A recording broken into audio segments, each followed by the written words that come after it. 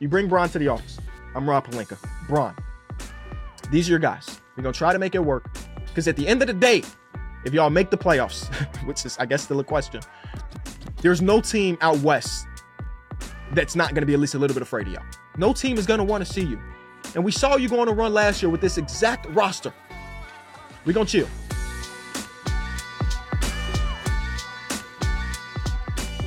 Welcome back to the Kenny Beecham podcast, the NBA trade deadline extravaganza, maybe? One of the weakest trade deadlines we've had in recent history. Now, of course, we're spoiled with Kevin Durant and Kyrie Irving get traded. We were spoiled with getting a Tyrese Halliburton, Domantas Sabonis swap a few years before. This deadline was not to compare to those.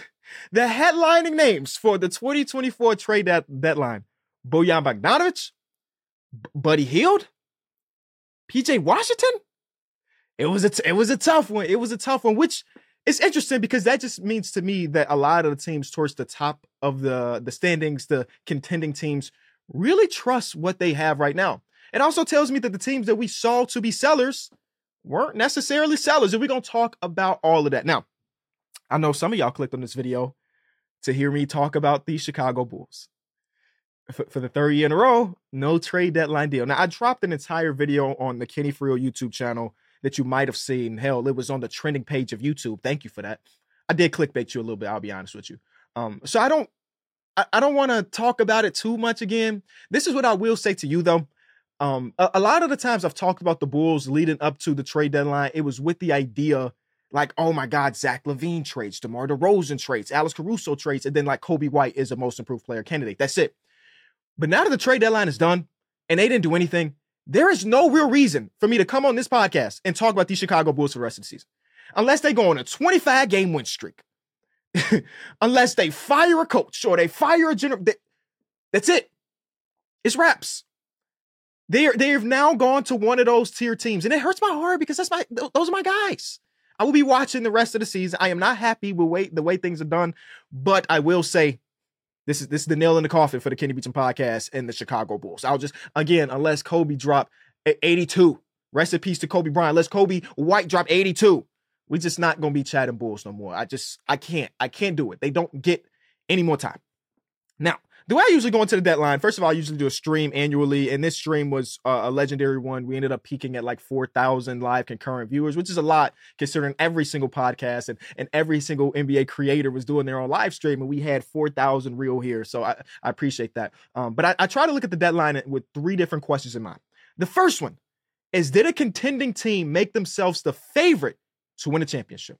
And like I mentioned a couple seconds ago, no real contenders made big moves. Like the Celtics made a couple moves on the 10th and 11th man of their rotation, which might matter or might not matter. But other than that, we saw the Denver Nuggets stand pat. We saw the Clippers stand pat. Most of the teams that we consider to be the higher level contenders kind of chilled this deadline, which is interesting. The second question is, did a team make a long-term commitment to a direction of their franchise? Now, this is normally what we would talk about the Atlanta Hawks or the Chicago Bulls, where they made a decision to maybe sell at the deadline. But obviously, again, we didn't really do that. Maybe that is their long-term commitment to direction, commitment to mediocrity. The Bulls, a lot higher on that level than the Atlanta Hawks. And I'll talk about why I'm low-key okay with the Atlanta Hawks not making deals later in the episode. And then the last question is, did a team that is a borderline contender make moves to make themselves real contenders? And I think the answer to that one is absolutely. The winner of the 2024 trade deadline was the New York Knicks. It hurt my heart, you know. On the other podcast, Numbers on the Board, my cousin, my co-host, Pierre, is a diehard Knicks fan. And throughout the entirety of our show, leading up until maybe the last 2 years, we used to always make fun of each other because both of our teams were awful. You know, we used to just poke fun at one team having 27 wins and the other one having 24. Every year, at least until recently, we had a $250 bet which one of our two teams will be better at the end of the season. The last couple of years, I ain't put no money on that because the Knicks have genuinely been really good and really well ran, and it's just not normal. The entirety of my lifetime, the Knicks have made weird decision after weird decision, but something happened in 2022. Leon Rose came into the front office and said, hey, I got us. Leon Rose, the guy that was a agent for a very long time in the association.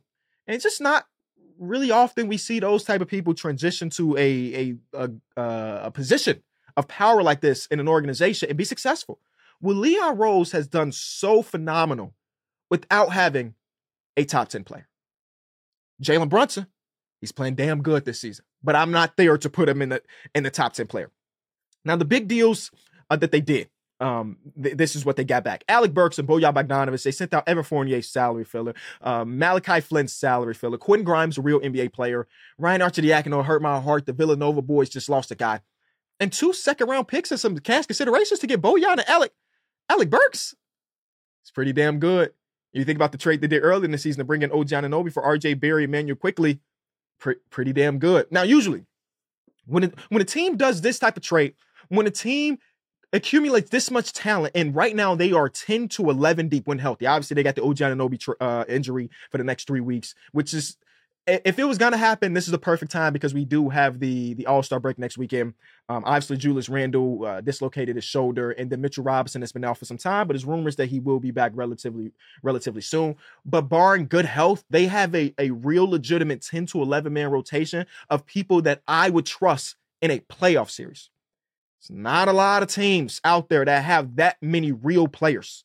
And the addition of Alec Burks and Bojan Bogdanovic adds another element of people that could put the ball on the floor and create for themselves and create for others. I believe that is one of the archetypes that is missing on a lot of really good contending teams. They traditionally have 1 to 2 to maybe 3 players that can put the ball on the floor, create for themselves and create for others. The Knicks have so many of those people.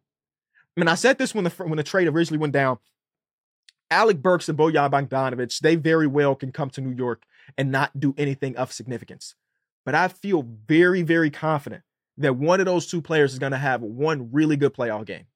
And I don't mean that they're going to drop 40, right? A really good Alec Burks game. We've seen it right before he got traded from Detroit. He had a 35 piece. He had 5 threes in another game. Like, Alec Burks, a guy, and Knicks fans know this because they had him on the team a few years back. Alec Burks is a very steady player. Now, leading up until the last month or so, he had been having a really bad shooting year, but he ramped it up a little bit right before the trade. Bojan Bogdanovic is not the same player of 2018 when he was competing with LeBron James when he was a part of the Pacers, but he's one of those players that can come in, he can start, he can come off your bench, and he can be a connecting piece that can hit big shots for you if necessary. But let me get back to the original point. When you put together a team of this caliber with this many really good players, you're typically sacrificing one of 2 things: all of your future flexibility. The Knicks pulled off this trade and were giving up 2 seconds. They pulled off the OG Anunoby trade. We're giving up a bad first-round pick. They still have all of their future picks. That is unheard of. You're either going to lose all your future flexibility or you're going to lose all of your young talent. Now, you're like, Kenny, whoa, they traded away RJ Barrett, who's 23. They traded away Emmanuel Quickley, who's also like 23. They traded away Obi Toppin, who's relatively young as well. When I talk about young talent, the average age of this team is still about 26 and a half. This is still a relative. Now, all of these people are in their primes, I would say, and they still have things that they could move if necessary, but I don't know how necessary it would be. Like, Leon Rose really has put together a masterclass over these last couple seasons. Guess what? I didn't see it. When they made the acquisition of Jalen Brunson, I was like, that's a very good pickup. But I think when we were doing our offseason grades, I gave him like a B. Yeah, Jalen Brunson's really good. I didn't think he was going to be all NBA good. And he is. They picked up Julius Randle. He had been a guy who had been, can give you a month or 2 months of really good basketball, but he was doing it on a Pelicans team that wasn't very good. And there's a lot of things. All NBA guy. Mitchell Robinson, late draft pick. It goes on and on and on. And this is about to be, and maybe this has happened in my lifetime and I just can't think about it off the top of my head. This team is the perfect case study to the idea of needing the best player in every single playoff series.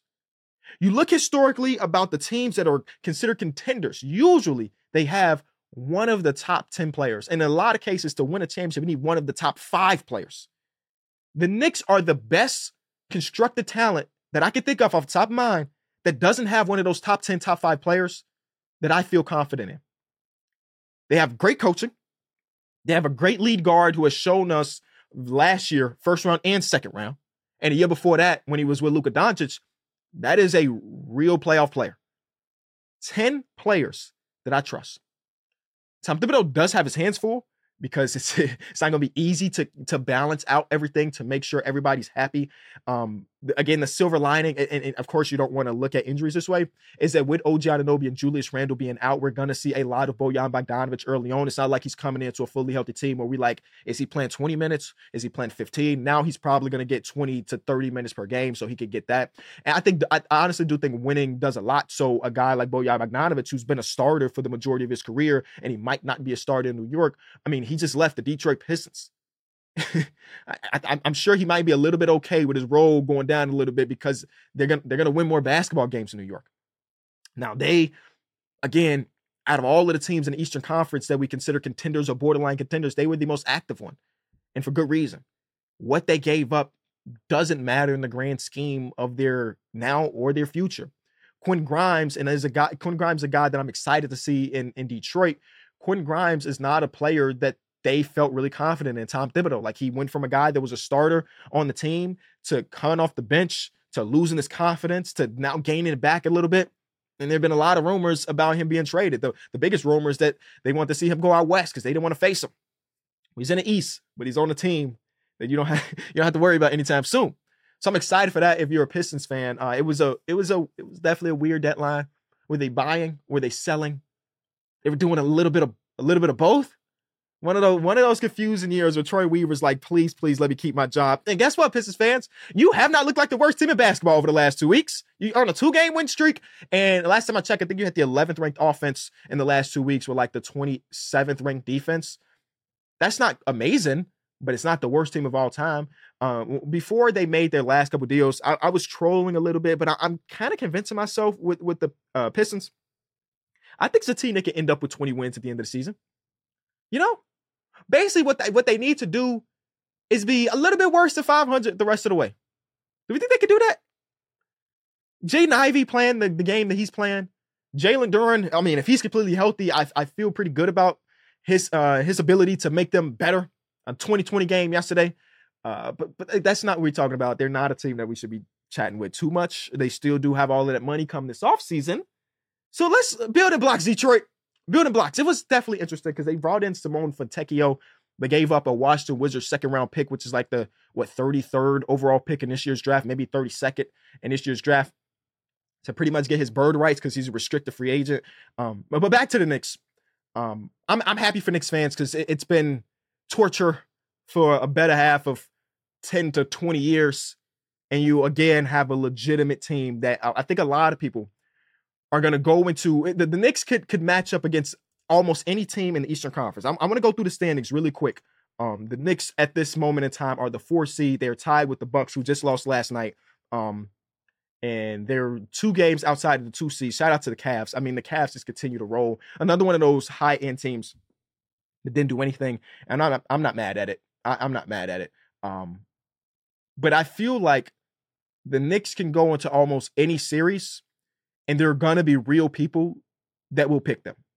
And I don't mean like, the New York is the biggest market in the NBA and I'm a Knicks fan. No, I mean like the unbiased NBA super fans will see them go against the 76ers in this hypothetical playoff that starts today. I'm taking the Knicks in that, right? And then the next round, actually, what's going to be very important for the Knicks, for the Bucks or any team that's in there, is staying away from the 4 seed. Try to get as far away as possible to the Boston Celtics. But even then, if they did stay 4 and they beat the 76ers and won in the first series, I think there will be people that's like, the Knicks ain't going out without a fight against Boston. Now, Boston does have the top-end talent and everything, and barring good health, I think I would still pick the Celtics in that series. But I think there will be people that saying, hey, the Knicks have a real legitimate chance.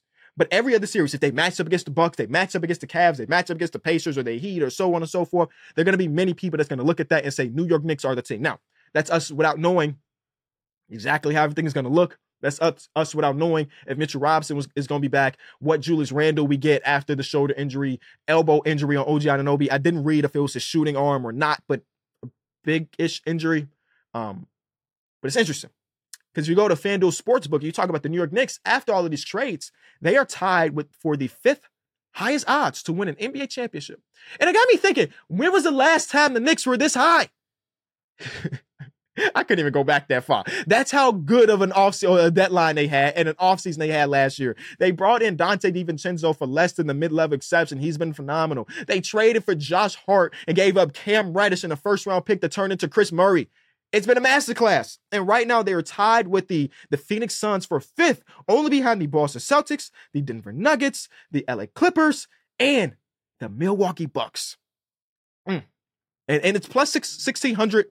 So it's a gap between the fourth team and the fifth team, but I don't hate those odds, man. I really do not hate those odds. Again, a very good case study on not having a top 10 player and potentially winning a championship. FanDuel is putting the ball in your court for the rest of the NBA season because new customers get $200 in bonus bets with any $5 winning bet. That's $200 if your bet wins. Bet on the NBA with a wide range of bets, like quick bets, same game parlays, and player props. Personally, I like taking the money line of one of the bottom feeder teams, especially when they're going against a contender. So visit FanDuel.com/Kenny and make your first bet a layup. Must be 21 plus and present in select states. FanDuel is offering online sports wagering in Kansas under an agreement with Kansas Star Casino, LLC. First online real money wager only. $5 pregame moneyline wager required. First online real money wager only. $10 first deposit required. Bonus issued with non-withdrawable bonus bets that expire 7 days after receipt. See terms at sportsbooks.fanduel.com. Gambling problem? Call 1-800-GAMBLER or visit fanduel.com/RG.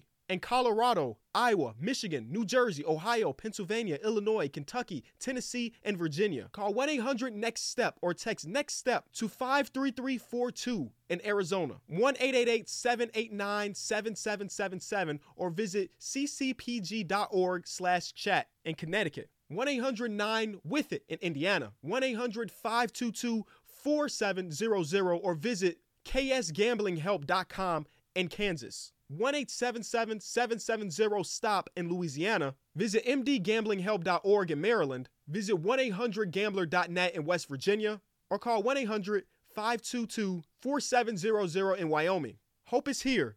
Visit gamblinghelplinepa.org or call 800-327-5050 for 24/7 support in Massachusetts. Or call 1-877-8-HOPE-NEW YORK or text HOPE New York in New York. Let's talk about some of the teams that did nothing. The Lakers, the Atlanta Hawks, the Golden State Warriors did 0 trades. And in a moment, as we're winding down to 3 o'clock Eastern time, I'm like, man, the Lakers really not doing nothing. Man, the Warriors not even going to try to move the Chris Paul contract. Man, DeJounte Murray is staying pat. And I start to think about the rest of the deals that happen around the deadline. And I start to realize that the market just wasn't anything there. Let's start off with the LA Lakers. And again, in a moment of time, I'm like, man, are we punting a LeBron James season? He's 39 years old. He's good. He's great. But he's not going to get any better. Are we punting a LeBron James season? And then I think about it like, first of all, they didn't have many assets. A 2029 first-round pick, D'Angelo Russell, Rui Hachimura, these are your assets. It's kind of tough to figure that out. And from all reports, from things I've read and things I've heard, the Atlanta Hawks were trying to get real players back that they want on their team. So D'Angelo Russell don't really fit with Trae Young. They weren't giving up Austin Reeves in these deals. So yeah, it makes sense that trade kind of fell on his face. The idea of punting a LeBron James season, again, didn't sit right with me in the moment. He's tweeting emojis. He's got the Knicks towel on his back as he goes through the tunnel after beating the Knicks to put in pressure on the LA Lakers. But I understand it. Is that crazy? What player out there do you believe was gonna put the Lakers into real contention? It's hard to find. Now, if you're saying, Kenny, I wanted us to do things around the edges, I respect that. I definitely respect that. But doing the things around the edges like a Dorian Finney-Smith, who was a hot commodity on the market, was not moved. Alex Caruso, who's around the edges, hot commodity, was not moved. And why was that? Well, the Bulls are dumb. And I guess the Brooklyn Nets were not bluffing. I thought they were. Honestly, I read all the reports. Oh, they declined 2 heavily protected first round picks for DFS. I thought, man, they tripping. That's not true. Well, I guess that's real. So where are the moves around the edges that you want to see them do? By them sticking what they have now. They have 3 tradable first round picks in the offseason. Bron, you bring Bron to the office. I'm Rob Pelinka. I'm role playing as a general manager like I do on my other YouTube channels. Bron, these are your guys. And LeBron actually said this in an interview recently. These are your guys. We're gonna try to make it work. Because at the end of the day, if y'all make the playoffs, which is, I guess, still a question, there's no team out west that's not gonna be at least a little bit afraid of y'all. No matter how bad of a 3-point shooting team you are, no matter that you don't have a point of attack defender, especially since Jared Vanderbilt is out, no team is going to want to see you. And we saw you go on a run last year with this exact roster. We're going to chill. Now, if you trust me, remember, I did help you get that championship in 2020. If you trust me, in the offseason where we have 3 first-round picks, we're going to make it worth your time. Whether that be Trae Young, who everybody's rumoring at this point, and I don't even think it's based in anything. Everybody just wants to see. I don't think it's based in anything other than them being clutch clients. I think they're both clutch. We got 3 tradable first round picks. Just trust, because DeJounte wasn't coming to LA.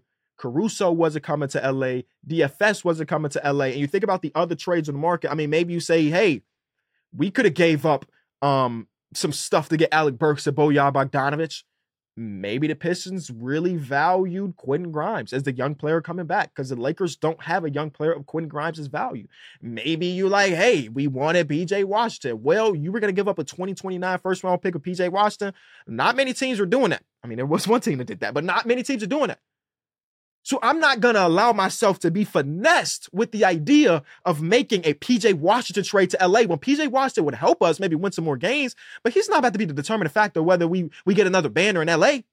So we chilling and pray that LeBron is okay with it, because that player option is large and we think he's going to accept it, but he's LeBron. He's been unpredictable his entire career. So we'll see. We'll see. So I'm not too mad about it. I know Lakers fans are, because the Lakers fandom is, of course, so accustomed to being in championship contention. You know, that's who it is. I mean, you have LeBron on your team. You're trying to tell them that we're punting the season. I understand the frustration, Lakers fans. Do not get me wrong. I'm in my frustration, too, with my team. But I'm thinking grand scheme, if things work perfectly, and we don't know if they will, grand scheme, let's say you go to the playoffs, you get eliminated by whoever, offseason comes around, and then you use those 3 first-round picks to go get a real player. Are you going to be upset that last year y'all got eliminated in the first round, second round? If you go get a real all-star caliber player with those 3 first-round picks, I doubt you're going to care as much. I doubt you'll care as much. Now, that's, again, assuming that they do that. Next team, Atlanta. The Atlanta Hawks are in the conversation with the Bulls in a lot of people's case, like, oh my God, they didn't do anything. And I don't even think that's apples to oranges to me. That's apples to oranges to me. Because the Atlanta Hawks still have all of the leverage in these conversations. DeJounte Murray just signed an extension. DeAndre Hunter is under contract. I'm pretty sure Clint Capella still got an extra year on his deal. So it's not like it's we trade him right now or we get him. We don't do anything later. These people will be under contract for the rest of the year and plus 4 more. So if the perfect deal wasn't out there for DeJounte Murray, so be it. We'll wait till the offseason. We'll just wait till the offseason. There is no real reason, if you're the Wizards, if with Kyle Kuzma, or you're the Atlanta Hawks with DeJounte Murray, to accept an offer that you don't really like right now. You're up in the asking price. If we trade DeJounte Murray to the Lakers today, we get 1 first-round pick. If they call us again in the offseason, we could get 2 to 3. I think I'm okay. And the Atlanta Hawks had been playing better basketball as of late, so that also probably plays a factor too. A team that has all but cemented themselves as a play-in team. I just think it's not the same as the Bulls, who have expiring contracts and old players. These are players that are in their prime or entering their prime, under contract for 3 to 4 seasons. There is no real rush, other than Atlanta Hawks fans are like, man, we just want to see some change. And again, I understand that, Hawks fans. I understand that. But I don't know how competent your front office is grand scheme, but I think that you could look back on it and say, okay, holding on to DeJounte until June is maybe better. Now, I'm seeing a lot of rumors. I mentioned it earlier about the other guard. I don't think it's based in anything. But I guess we'll see. So I'm not even mad about that. I'm not mad about that. There was the rumors about the New Orleans Pelicans wanting in, but then again, the Pelicans said they didn't want to give up CJ McCollum. They didn't want to give up Zion. They didn't want to give up Brandon Ingram, and they didn't want to give up Herb Jones. Who the hell is left? They wanted Clint Capella too. So we got to feel $37 million in salary, and you don't want to give up one of your players that make that? So deal is off. What the heck? Deal is off. So yeah, I think so many general managers out there were playing hardball when they maybe shouldn't have. And I'm not saying that the Pelicans fit that. The idea of DeJounte Murray as the lead guard in New Orleans was interesting to me when I saw it happen. Now, I didn't know if it was a perfect fit, but I was like, okay, I understand at least a little bit why they would be active there. Another team that wasn't active that I was surprised about, the Orlando Magic. Now, I didn't think the Orlando Magic need to swing for the fences, but it's just interesting to see them not go get a guard. They need one. And again, Kenny, look at the market. Maybe the guard wasn't there. Tyus Jones didn't get traded. Monte Morris got traded for a couple seconds and bad pieces at the end of the bench. So I feel like there could have been a guy out there, but maybe, and I'm not in these calls actually. And the last team that didn't do anything, the Warriors. Oops. The Warriors had a lot of rumors. Most of them revolving around Wiggins. The Mavs are interested. This team is interested.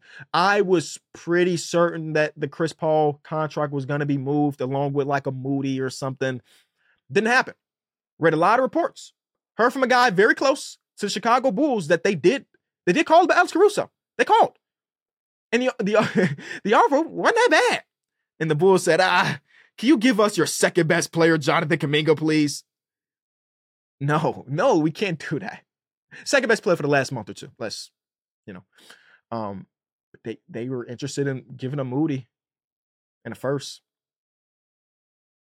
I would have been okay with that as a Bulls fan.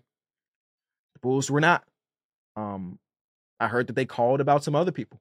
Dorian Finney-Smith didn't get to the finish line. So it wasn't like they were sitting on their hands and wasn't taking calls. They didn't want to overpay. And when you think about the Warriors, who are now on a 3-game win streak after a big game from big first quarter from Steph Curry against the Pacers last night, they are tied with the Utah Jazz for the 10th spot. And guess what? The Jazz just sold 3 pieces of their top 8. Another year where I'm assuming that the Pacers are the Jazz are gonna fall a little bit. They got no small forward wingy players. It's like Larry Markkinen moved back up to the 3 like 2 years ago. I'm assuming that the Jazz are gonna fall. So that opens the door for the Rockets, who didn't do anything. So maybe not so much for the Rockets, but mostly for the Warriors to at least get in the play-in. And the Warriors have found something, at least a little bit, with the Kuminga, Wiggins, and Draymond Green starting 5. I wish they would have bulked up. And again, they were in conversations outside of the Caruso thing with Drummond coming to the team. And Drummond has been a monster. So he would have fit perfectly there. It's just having another body that gets rebounds and defends a little bit. Didn't get to the finish line there either. I would have loved for them to go get another big, but they didn't. They're going to be in the play-in. I'm pretty confident about that. And similar to with the Lakers, it's one of those teams that no matter who's healthy, I mean, as long as Steph Curry's healthy, it's going to be a team that people are not going to want to see. So I know Warriors fans really wanted them to make some deals, and I understand it, but it wasn't there. It just wasn't there. And the minutes of those 3, of Wiggins, Kuminga, and Draymond, might have saved the season to an extent. Now, them not making a trade, I feel pretty good about saying they're not a contender. I feel pretty damn good about that. But it might have saved the season in the sense that they will be competitive enough to get back into the play-in, maybe get into a playoff series, and maybe cause some havoc that way. Now, they got to hope that they don't get matched up against the Nuggets because they don't have the answer for that big fella. The Timberwolves, I think we talked about that in the last episode. What would happen in the Wolves-Warriors series? We're talking about a double big lineup when they don't really have 2 bigs. Now they have the veteran leadership of Curry and Draymond and stuff and all of the experience in the world in a series like that. But personnel for personnel, they don't match up well against those guys, and maybe that doesn't matter. But not doing anything was a surprise. But again, as I look at the market and I look at who was traded and who wasn't traded, I mean, we're talking about 17 total deals, and the top people again were PJ Washington and Buddy Hield. Like, I'm not tripping. A team, talk about PJ Washington, a team that I have conflicting feelings about, the Mavericks. Now, I will say this right now, Mavericks fans, you are significantly better on court today than you were yesterday. And sometimes that is all that matters. When you have a talent of Luka Doncic, sometimes that is all that really matters. Are we better today than we were yesterday? And the answer is objectively yes. Now, this is a team that have lost so many games this year due to injury. Kyrie Irving has missed half of the season. The list goes on and on of quality. Dante Exum has been out. Quality, real players missing time. And ultimately, right now, you are 29 and 23, 3-game win streak actively, a game and a half outside of top 6. Good. But the reason is conflicting because, again, I do love the Daniel Gafford fit to now that you have it, so you have no center minutes that aren't at least quality. You know, now Gafford is not no top 10 player of his position, but he's a quality player, and he's a backup to Dereck Lively in most cases, who also has been injured a ton. I love the addition. PJ Washington, not the shooter that he gets a reputation for. I was looking at his numbers. His catch and shoot the entirety of his career has been about 34%. His best year is about 36% on catch and shoot threes. Not ideal for playing alongside Luka Doncic, but he's going to be playing alongside Luka Doncic. I'm sure he's going to, not just the catch and shoot numbers, but just be more impactful in Dallas. Again, I love the pickups. The conflicting thing is they gave up a lot of the future. Remember at the top of the show, we were talking about with the New York Knicks, when you do these type of trades, when you go all in, you typically are giving up your future assets / future players, or one of the two. The Mavericks gave up all the future assets. People that don't remember, to bring in Grant Williams this offseason, 7 months ago, they traded a first-round pick swap to the Spurs that is 2030 to bring in Grant Williams. And to not get rid of Grant Williams, but to send Grant Williams on his way to get PJ Washington, they gave up a 2027 first-round pick. Now, again, I can understand you saying, we got Luka Doncic. I don't care about first-round picks. That's valid. But ultimately, in order to bring in PJ Washington, you gave up 2 first-round picks for PJ Washington? I don't love it. Especially considering a lot of these first-round picks, the 2027, the 2030, the 2029 that you gave out and other deals. That's after the Luka Doncic contract is up. Knock on wood, Dallas. I'm praying you keep Luka for an eternity. He follows Dirk's path. But knock on wood. If things ain't going perfectly and Luka say the deuces, we ain't really got no draft capital to build around. Now, I'm not saying you should live your life with that in the back of your mind. But it might be something to consider. You know? You gave up a 2024 first-round pick to bring in Daniel Gafford. That's a backup player, but it wasn't your own first-round pick. It was like the worst of the Thunder and this and this. It's not a pick that's going to hold too much value to you this season anyway. A lot of people are saying that this draft class is bun, so who cares, right? But I don't know. I'm not. Again, they are better today than they were yesterday, and sometimes that is all that matters. But I'm just a little bit afraid of the next big move that could be done. The next player that fits what you want to do. How do we bring him into Dallas? Or again, if Luka decides that he wants the deuces, what do we do? And Mavs fans, you're probably like, we don't give a damn about that, Kenny. We dancing in the street because we have 9 real NBA players finally. And I'm okay with that too now. Now, candidly, I have not watched a ton of Hornets games this season, so I'm not sure exactly what PJ has been on this season. That kind of takes me to my next one with the OKC Thunder bringing in Gordon Hayward, which is a surprise deal. Candidly, I have not watched a lot of Hornets. And the times I have watched the Hornets, guess who wasn't playing? But Gordo, based on reputation, and again, I saw a video the other day after the trade of people putting up a highlight reel, and it was a Barack Obama administration highlight reel with Gordon Hayward. Thon Maker was on the court guarding him on the switch. Thon Maker. Kobe Bean Bryant, may he rest his soul. He was on the court. Sometimes that's how long it's been since we've seen Gordon Hayward. But considering what you gave up with just trade man Davis Bertans, it's all that really matter. I love it.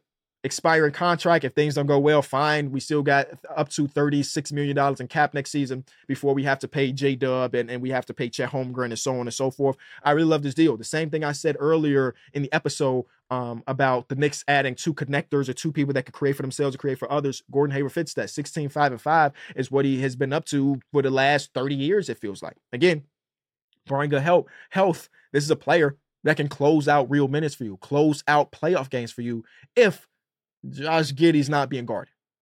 Now, Gordon Hayward has not been a three-point shooter, and a lot of my Gordon Hayward opinions are statistic-based because I have not watched him much the last year and a half or so, okay?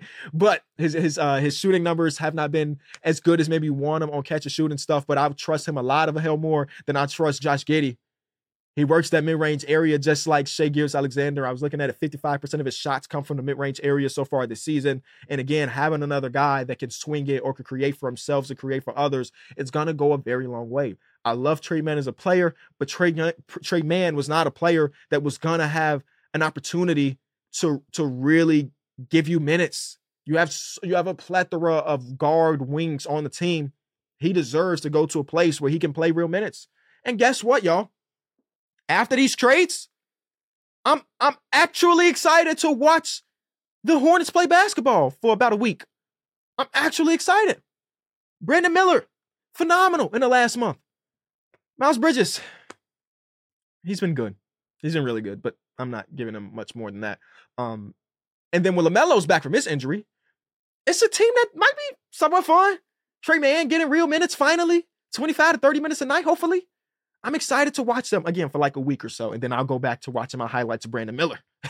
That's one of the most underrated parts of a trade deadline is that we finally get to see players that we haven't seen really get a lot of minutes. You know, I'm excited to watch more Pistons basketball.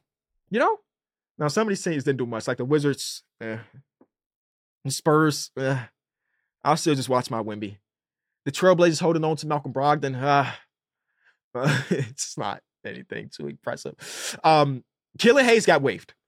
And normally, it's not something I would even care about. I'm excited to see what team picks up Killian Hayes. And when he got waived, again, I was live streaming on Twitch, and people like, get ready to go back overseas, go back home to France and play in their league, or go to China and play in their league. I'm not confident that's the way it's going to go. I think as long as Killian Hayes wants to be in the NBA, he will get another opportunity. I went throughout the history of the last decade of all of the people that were drafted high in the lottery that flamed out. All of them.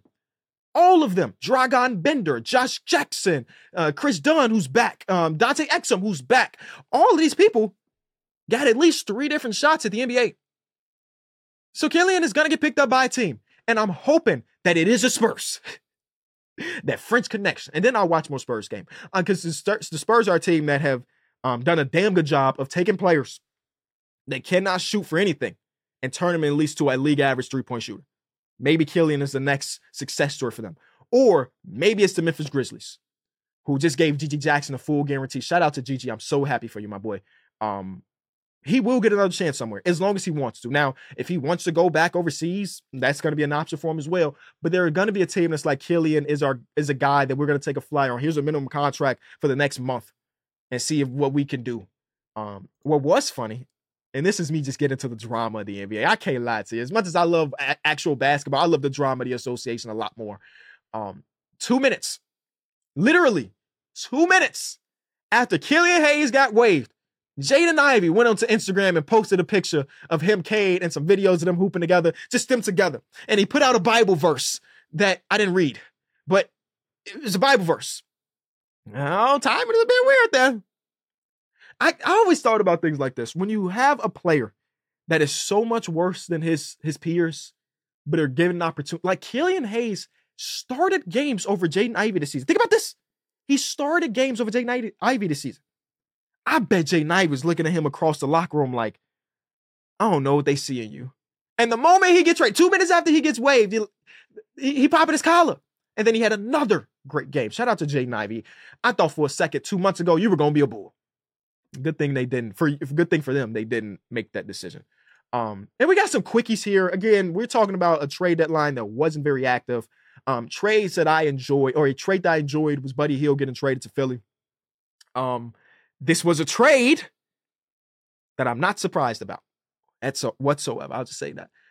Marcus Morris, who's been waived. Furkan Korkmaz, who's been waived. And 3 seconds for Buddy Hield.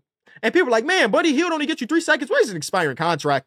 I don't know what else you could have expected for Buddy Hield. And I like it for the 76ers. It gives them the opportunity to still stay flexible come this offseason. And they desperately need more 3-point shooting. I don't really know in a playoff series, if those two players, Buddy Hield and Tyrese Maxey, can hold their own defensively, that's not something I'm thinking about in this moment in time. I'm just thinking about them staying pat and trying to stay above the play-in while Joel Embiid is out, because right now they have a 2.5 game lead over the Pacers, 3 game lead over the Heat, and the way they've been hooping without Joel Embiid, that's in jeopardy. And maybe Buddy Hield's 3-point shooting prowess, shout out to Walt Frazier, is enough to at least keep them afloat. If they play at a 500 team pace, they'll be okay. That has not been the case for the last, 15 games without Joel Embiid. They've been dreadful. Next trade that was one of the most fun things about the deadline, Patrick Beverley breaking his own trade on the podcast. New media, man. New media.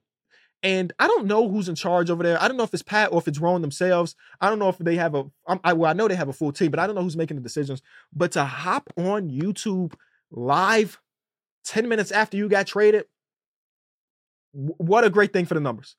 I was having my own live stream, and I went to their live stream because I wanted to see what Pat Bev was feeling about being traded, because he was kind of important in Philly. Now, Philly is also thinking that they're about to get Kyle Lowry, bring him home to Philadelphia. So that makes sense if that's the case. But Patrick Beverley had been one of the guys. Pat Bev is one of those dudes that will go to a blue-collar city and raise hell, and fans are going to fall in love. And I think that's what had happened in Philly, but they would rather have Kyle Lowry. And in 2024, I actually saw this happening, like real NBA discourse on who's been better, Patrick Beverley or Kyle Lowry this year. And you know what? It's somewhat valid of a conversation. Now, if we think about who Kyle Lowry is, traditionally, it's no conversation whatsoever. But the brother's almost 40-ish. Like he's getting up there in age. But they'd rather have the hometown hero come back, and I'm not mad at that. The Milwaukee Bucks get a point of attack defender, and now it's just going to be fun to see Dame and Patrick Beverley share court together after a decade of them hating each other. Even Pat Bev on his podcast said he got to fix his relationship with Dame. And I was in Milwaukee yesterday for the game, and really enjoyed myself. Shout out to the Milwaukee Bucks. They showed me great hospitality, allowing me to sit courtside for a little bit. Not for the full game, but to watch the warm-ups and stuff. They gave me a custom jersey. And for a second, I wanted to like troll and put the picture up of me holding a Bucks jersey after the Bulls did nothing and say, hey, somebody else wanted me as a fan. But I'm a Bulls diehard. But Pat Bev was saying, like, I might have to hop on a flight to Milwaukee right now. And I was like, oh my God, is Pat Bev about to pull the PJ Tucker? PJ Tucker got traded, and then 6 hours later, he was playing for the Clippers. Like, is he about to come to this game? He didn't end up making it. But I enjoy it for the Bucks. Obviously, Patrick Beverley is a better player than Cameron Payne. He's a better point of attack defender than Cameron Payne. But this doesn't fix the defensive stuff that we've seen over this season. It doesn't fix the 1-5 start under Doc Rivers, but it's another real NBA player. So it's like in my notes, I literally have the word sure. That's all the notes I have about this trade. It says sure. So that's the deadline, man. That's the deadline. Now, for the other trades that I didn't talk about, I think that they might be relatively insignificant. I think, like, I'm sure that's like why I can't talk about every single trade. But if you want me to talk about, I don't got it. So you let me know who are the winners and the losers of this NBA trade deadline. What do you agree or disagree with? I am going to bring in my guy, Greg, to give me his eye test hot takes. That's what it's called. So the Kenny Beecham podcast fandom, they know that you're a diehard Warriors fan. What is your take on your no deadline decisions? I'm disappointed. I like the way they've been looking recently, but like you said earlier, they're not a contender. And when you have Steph Curry at the back end of his prime, you got to do everything you can, as you said in the earlier episode, to give yourself a chance. Mm-hmm. And right now, they really don't have a chance. So in my mind, you got to give up another pick, or you got to give up another player to get someone like a Dorian Finney-Smith, or even Mikal Bridges if you give up Kuminga and Moody. Mm-hmm. We'll get to my stuff in the eye test, but I'm not as high on Kuminga as a lot of Warriors fans. And because I'm such a Steph Curry fan, more so than a Warriors fan, I'm trying to maximize him and his career. I don't really care what happens after that. So I'm giving up everything. Yeah, that's fair. I'm interested about the Jonathan Kuminga thing. So let's get to the eye test hot takes. So let's start with the Kuminga thing. So Kuminga's ceiling is lower than most people think. I believe he's going to be a cross of a very poor man's Jaylen Brown and an Aaron Gordon. I guess I'm not into the circles that you are in, especially your Warriors fandom. What do other people believe his ceiling could potentially be? Are they thinking all-star? Are they thinking superstar? I think they think it's like not necessarily a Kawhi Leonard, but like Ooh. in that vicinity of like he can be a primary scorer on a championship team and play both sides of the ball and be an all NBA type of guy. Okay, yeah, I would pump the brakes on that for sure. And I like Jonathan Kuminga's game. He's one of the few people that have been able to speak out about his minutes and then immediately get the minutes and an average 20. Like it's kind of insane. Yeah, I've never watched Kuminga's game and thought that he would be a Kawhi Leonard-esque or even a superstar, a lead guy on a championship team. We're talking that's the top 3% of all of basketball. So I definitely don't see that. And honestly, the ceiling that you put him, a poor man's Jaylen Brown or Aaron Gordon, would be amazing. Honestly, I think that's a player that is really integral to any championship team. Because I do believe he has a ceiling to guard many positions across the court. I don't know if I believe in the jump shot for real. Like I know it's been about a month or so where he's been hitting it at a high clip. I don't know if I believe it just yet. I think I'm closer to you on this than them. But I might be still slightly higher than you at the same time. So if that's his ceiling and say he doesn't reach that ceiling for 2 more years, is it worth keeping him with Steph Curry if Steph's going to be 37, 38 by the time that hits? No, but I also think that it would have to be the deal, the deal to bring in the top end talent, right? We're not trading them for, and I know you're not saying this either, but you're not trading them to add the 6th most important player on the championship team because Jonathan Kuminga can be that. If you're packaging Kuminga, I think you're going for another all-star caliber talent guy. He'd be the centerpiece in that. Because I do believe that a lot of people would see what he has been doing over the last month or so and be like, okay, that's a guy that we could help build our new foundation if we're selling our star player, So I honestly would hope that the conversations in that front office are very fluid and not to think that anybody is untouchable outside of Steph Curry. But you never really know. This is like their first take of running an NBA team when you really think about it. So we don't really know where their priorities really lie just yet. And yesterday in the post-game interview, Steph did say that he was in on the talks with Dunleavy and approved everything they did. Who knows if that's all true or not. And what I will say is I've lost all trust in Wiggins, but if he can play like he's been playing the last couple games, there's a chance. There's a chance. Yeah, no, he's been he's back to looking like not the all-star starter version or the NBA Finals version, but like just he looked like a real competent NBA player again. Which as of right now, when you compare it to 2 months ago, that's good enough at the moment, and maybe he could get back to the other ones. And it's amazing. Like when you see him hitting shots, Clay hitting shots, it's amazing how different the Warriors look just based off just playing like they're supposed to play. Yeah. Yeah. If we get a normal Klay Thompson season, a lot of the stuff that we talk about around the Warriors, we don't talk about. He's just that important to their offense. I guess their defense too, but yeah. All right, next one. No one should feel bad for Ben Simmons. There's Ben Simmons truthers still? I feel like you still see some stuff out there. I mean, again, maybe I'm running in the wrong circles, but I feel like you still see some stuff that's like, he's going through stuff. He's going to get it back. Mm-hmm. He's definitely lost a lot of the media attention. Yep. But, and this is kind of a me thing. I've been very, very anti Ben Simmons since he was in college. I think he's always been a fraud. I think he's always been arrogant. And to me, there's nothing that this dude has shown that shows that 1, he will ever change, or 2, that you should feel like he has any sort of self-awareness or remorse or feels any type of way about himself as a player or a person, when in fact, I think he should feel awful about how he's handled his career. I'm going to push back a little bit on like that all NBA season of his. I think that was real. The defense that he provided for the 76ers, and I think this is a year before the legendary pass up of a dunk. I genuinely believed in that moment in time that he would end up being one of the top 15 players in basketball eventually. And I think he was going to that trajectory. But I feel you when you talk about not feeling bad for him. I mean, at the end of the day, some of the stuff it is brought on himself. Like, obviously, he can't control his back being hurt. He can't control this or that. But he did actively sabotage his team for 6 months, and that's something that is rare in NBA history. Like it's becoming somewhat more common nowadays, but Ben was like one of the first people to really do that. I honestly, when I said Ben Simmons Truthers, I have a few on my other podcasts that are Ben Simmons Truthers. Like he's going to do this, he's going to do that.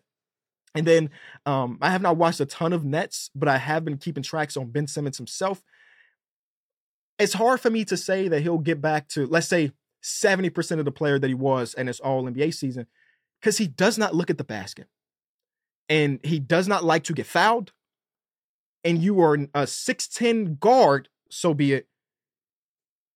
Being afraid to be fouled is like one of the most detrimental things to a player of his size and his caliber. Imagine if Giannis was afraid to get fouled. This man's get called for 10-second violations regularly, but he's going to continue to add that pressure. And Ben Simmons, throughout the course of his career, it seems like the only time he really gets up is when he's super disrespected by a specific player. Rudy Gobert says something, I'm going to drop 40 on Rudy Gobert. And that's it. Like in a half court, and again, I've watched every single one of Ben Simmons' possessions since he's been back, and I'm actively watching the ones from last night because I was in Milwaukee.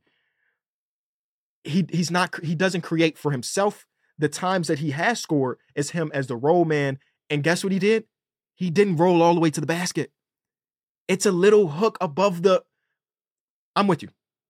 There were tons of Philly fans that wanted to keep Simmons over Embiid. I mean, do you think if you asked Ben Simmons straight up right now, are you still a top 20 guy in the NBA? He would say yes. I think he would. I think he would too. And you know what makes me think he would? Because every time he has a setback or injury, he drops a mixtape saying he's coming back. And that's the stuff that really gets under my skin. No, I really feel that. I really feel that.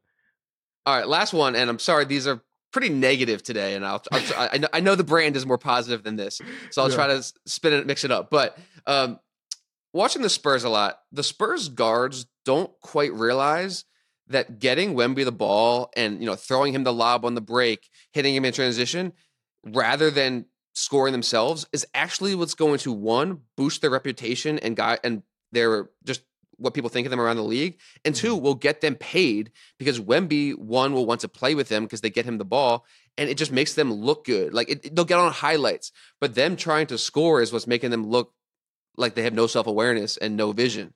Yeah, there's a clip pre-draft of Devin Vassell on Instagram Live. I don't know if you've seen this, and he said, "Quit talking about the Wemby kid," or something like that in his Instagram Live.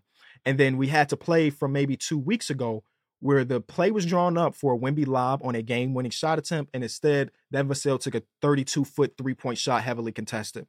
And then when he was asked about it afterwards, he said that there was no one in front of him, so he took the shot that was open. But if you watch that footage, that's a heavily contested. And so many times, and Wemby, and this is why Wemby is my Rookie of the Year, and I think he's even better than what most people recognize, is because there's 4 to 5 times, and maybe I'm underselling it, where his teammates don't get him the ball when he should get the ball. That's an extra 8 to 10 points. We're talking about just him diving to the basket. We're talking about him beating his man, and he's 7'5", just throw the ball up. So I agree with you, but I also think that those players haven't had anything like this in their entire lifetime, right? You think about Devin Vassell as an NBA player, he's never really had a guy that's been significantly better than him. That is the new driver of the boat. Keldon Johnson, same situation. And these are people that also already got their extensions and stuff. You know what I'm saying? So like, you paid me $28 million annually. I think I deserve 18 to 19 shots per night because that's what you paid me for, right? When in reality, these people are supposed to be complementary to the big fella. And he's averaging 24 points per game, but him not having more than one teammate that can actively get him the ball when he needs it. So that's one of the reasons why when we were talking about the deadline, I was surprised they didn't do anything, considering there were playmaking guards on the market. Killian Hayes will get that man the ball. That's 100%. Killer Hayeswood. Isn't it what you dream of, to be able to just throw the ball up as high as you can, have someone dunk it? Like, that's fun. That's to me is more fun than scoring a layup. Yeah, and you know what? It opens the game up more for you, Devin and Keldon and so other people, because the man is going to see double teams. He's going to see triple teams, and that means that the rotation might not be great, or they're helping off you, and you'll just get more open looks. And honestly, they're the fifth youngest team in basketball. I think with time, it's going to get a lot better. But it definitely reminds me of when Darius Miles and them were like, LeBron, who? We already got an all-star. You know, like that's what it reminds me of. It's also where I question Pop for, as you know, historically how great of a coach he is. Like, why is he not coaching these dudes? Yeah, he's got to the point where I can't get there to criticize Pop more than early in the season saying like, why is Jeremy playing point guard? Like, you know, and then eventually they stopped doing that, and then we saw Wemby's numbers get dramatically better the moment Jeremy Sohan left the starting lineup as the point guard. I'm just, I don't know if it's causation or just correlation, but it's something. So I still trust Pop's ability to coach things, but it's not looking amazing. I think that on paper, that team is a lot better than what let me look at their record really quick. A 10-42 record. I think they're a better team than 10-42, honestly. They should be. Any team with Wemby should be better than 10-42. Absolutely. But here they are. I'm going to remind y'all at home to leave a like and subscribe to the channel. Go over to Spotify, go over to Apple, and give us 5 stars, man. We want to continue to grow up those charts. We also dropped an episode last week where we had Atlanta Hawks' own Onyeka Okongwu on the episode. So if you missed that, we'll put that at the end card right now so you can click on it. And I'll see y'all in a couple days. Peace.